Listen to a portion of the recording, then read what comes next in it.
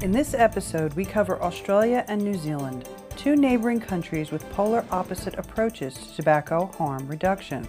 We also summarize the situation in the United States around shipping and importing of vape equipment and liquids via the Postal Service and private carriers. Hello, and welcome back to the Advocate's Voice. In this bulletin, we are covering issues in Asia Pacific and also from within the United States. But first, Australia. Once a leader in tobacco control, they are now lagging behind New Zealand. This is with the introduction of the full medicalization of nicotine e-liquid and nicotine e-cigarettes that will be in place from October 2021.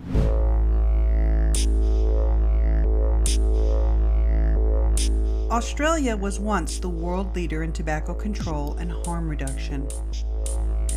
24 years later, Australia is no longer a world leader in tobacco control, and the smoking rates there have remained mainly stagnant.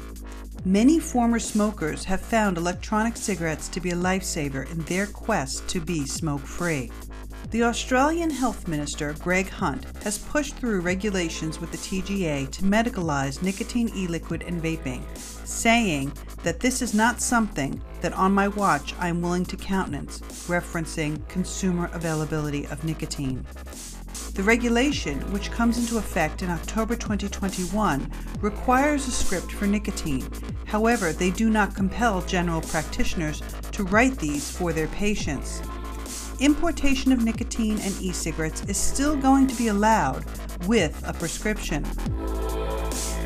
Consumers, advocates, and medical professionals are continuing to fight in hopes of overturning this decision. Why is the Minister of Health being so stubborn and dogmatic?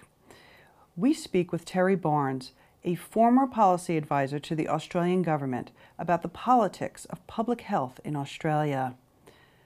Welcome, Terry, and thank you for joining us today. In your opinion, why do you think the Minister of Health is being so stubborn about accepting nicotine as a consumer product? Well, I think it's partly because the tobacco control lobby in Australia is so powerful and has some very influential and very politically persuasive figures in it. But I think the other side of it is that they're actually very able to distort the truth, distort reality, particularly in relation to nicotine, by talking about nicotine as if it is everything in tobacco and tobacco smoke.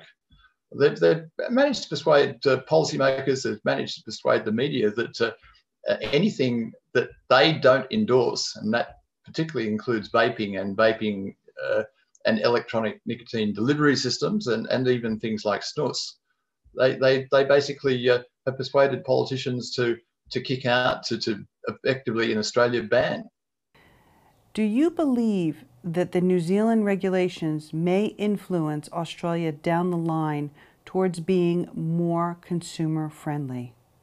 Well, I'd like to think it would, because I think it's actually a common sense decision by, well, two New Zealand governments, and certainly the admission by both Labor and the Nationals that the only way that New Zealand can meet its smoke-free 2025 target is to do this.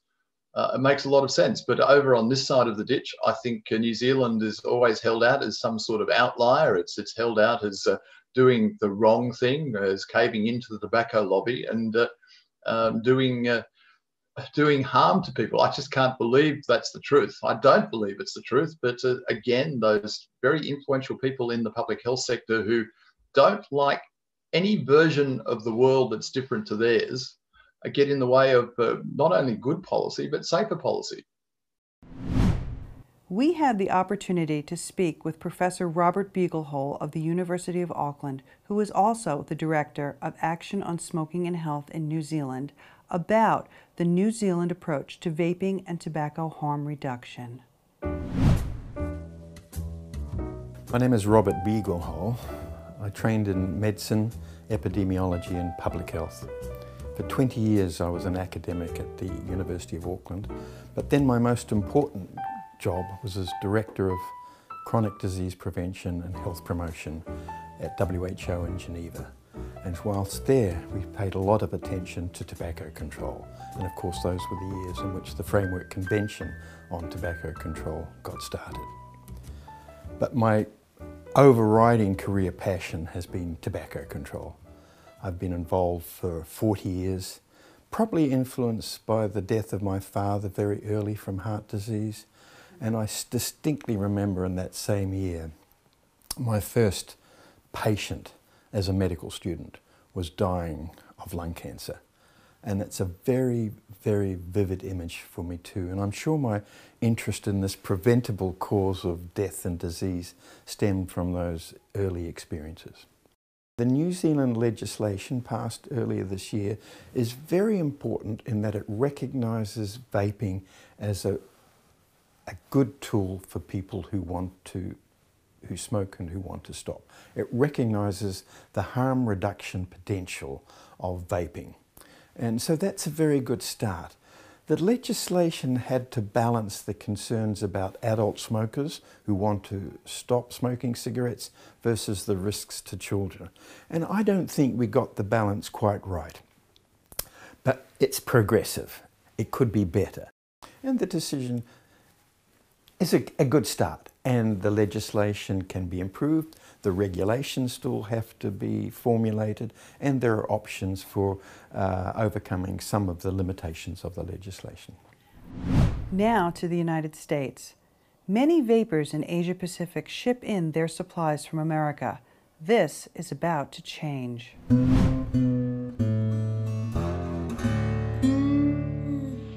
The United States Postal Service and some shipping companies, such as FedEx, have announced that they will, from the 1st of March 2021, prohibit the shipment of any e-cigarette equipment, liquid, and supplies, both domestically and internationally. This will have far-reaching effects outside their borders. This is being done to comply with legislation that was introduced to Congress in July and signed into law in December, known as the Preventing Online Sale of E-Cigarettes to Children Act.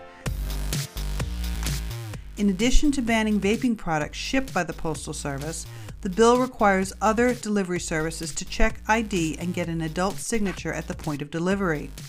Delivery by private shipping carriers is much more expensive than the Postal Service, and the signature at delivery requirement will add additional costs to shipments that some carriers and vapers are not going to be able to meet.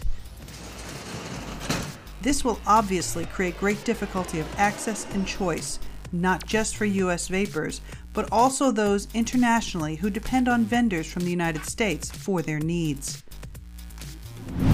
Now, we go to a summary of issues in the wider Asia-Pacific region. In the Philippines, Fernando Fernandez, president of the Philippine College of Oral and Maxillofacial Surgeons, advises smokers to switch to vaping products or heated tobacco products as harm reduction measures, as they minimize the risk of oral cancer. He says that we warn our patients who are smokers that smoking is a major cause of oral cancer and strongly advise them to quit smoking. For those who can't or don't want to quit smoking, we convince them to switch to other nicotine product alternatives. According to Didafo, the Danish consumer advocacy group, Denmark is following through on its promise to prohibit flavored vaping products. The Danish Parliament approved new restrictions that go into effect on 1 April 2021. The new rules prohibit the manufacture of e-liquids in flavors other than tobacco and menthol after 1 April 2021, but other flavors may be sold until 1 April 2022. It is up to all of us to protect the rights of adults to make informed choices. It is up to us to get engaged in the discussion, not just amongst ourselves, but also with our local public officials who are mandated to represent the greater good of the citizenry and not the special interests of corporates, financiers, and do-gooders with vested interests that run counter to public health. Our health is not for sale. I started to smoke when I was 17. I smoked for 9 years. I smoked for 45 years. I switched using apple cinnamon, Chocolate. Menthol flavour. I'm a friend. I am a sister. I'm a grandfather, a father and a brother. and I'm an adult, and I have the right to make an informed decision about my health. I'm an adult. And I have made the choice to be smoke-free. My health is not for sale. I am proud to be smoke-free. Fact. Vaping Saved my life. 2021 looks to be bringing all of us more challenges and from many different fronts. It's time to take off the gloves and let the politicians know that once again they work for us and not the other way around. Nothing about us without us. Thank you for joining us. Stay safe and be well.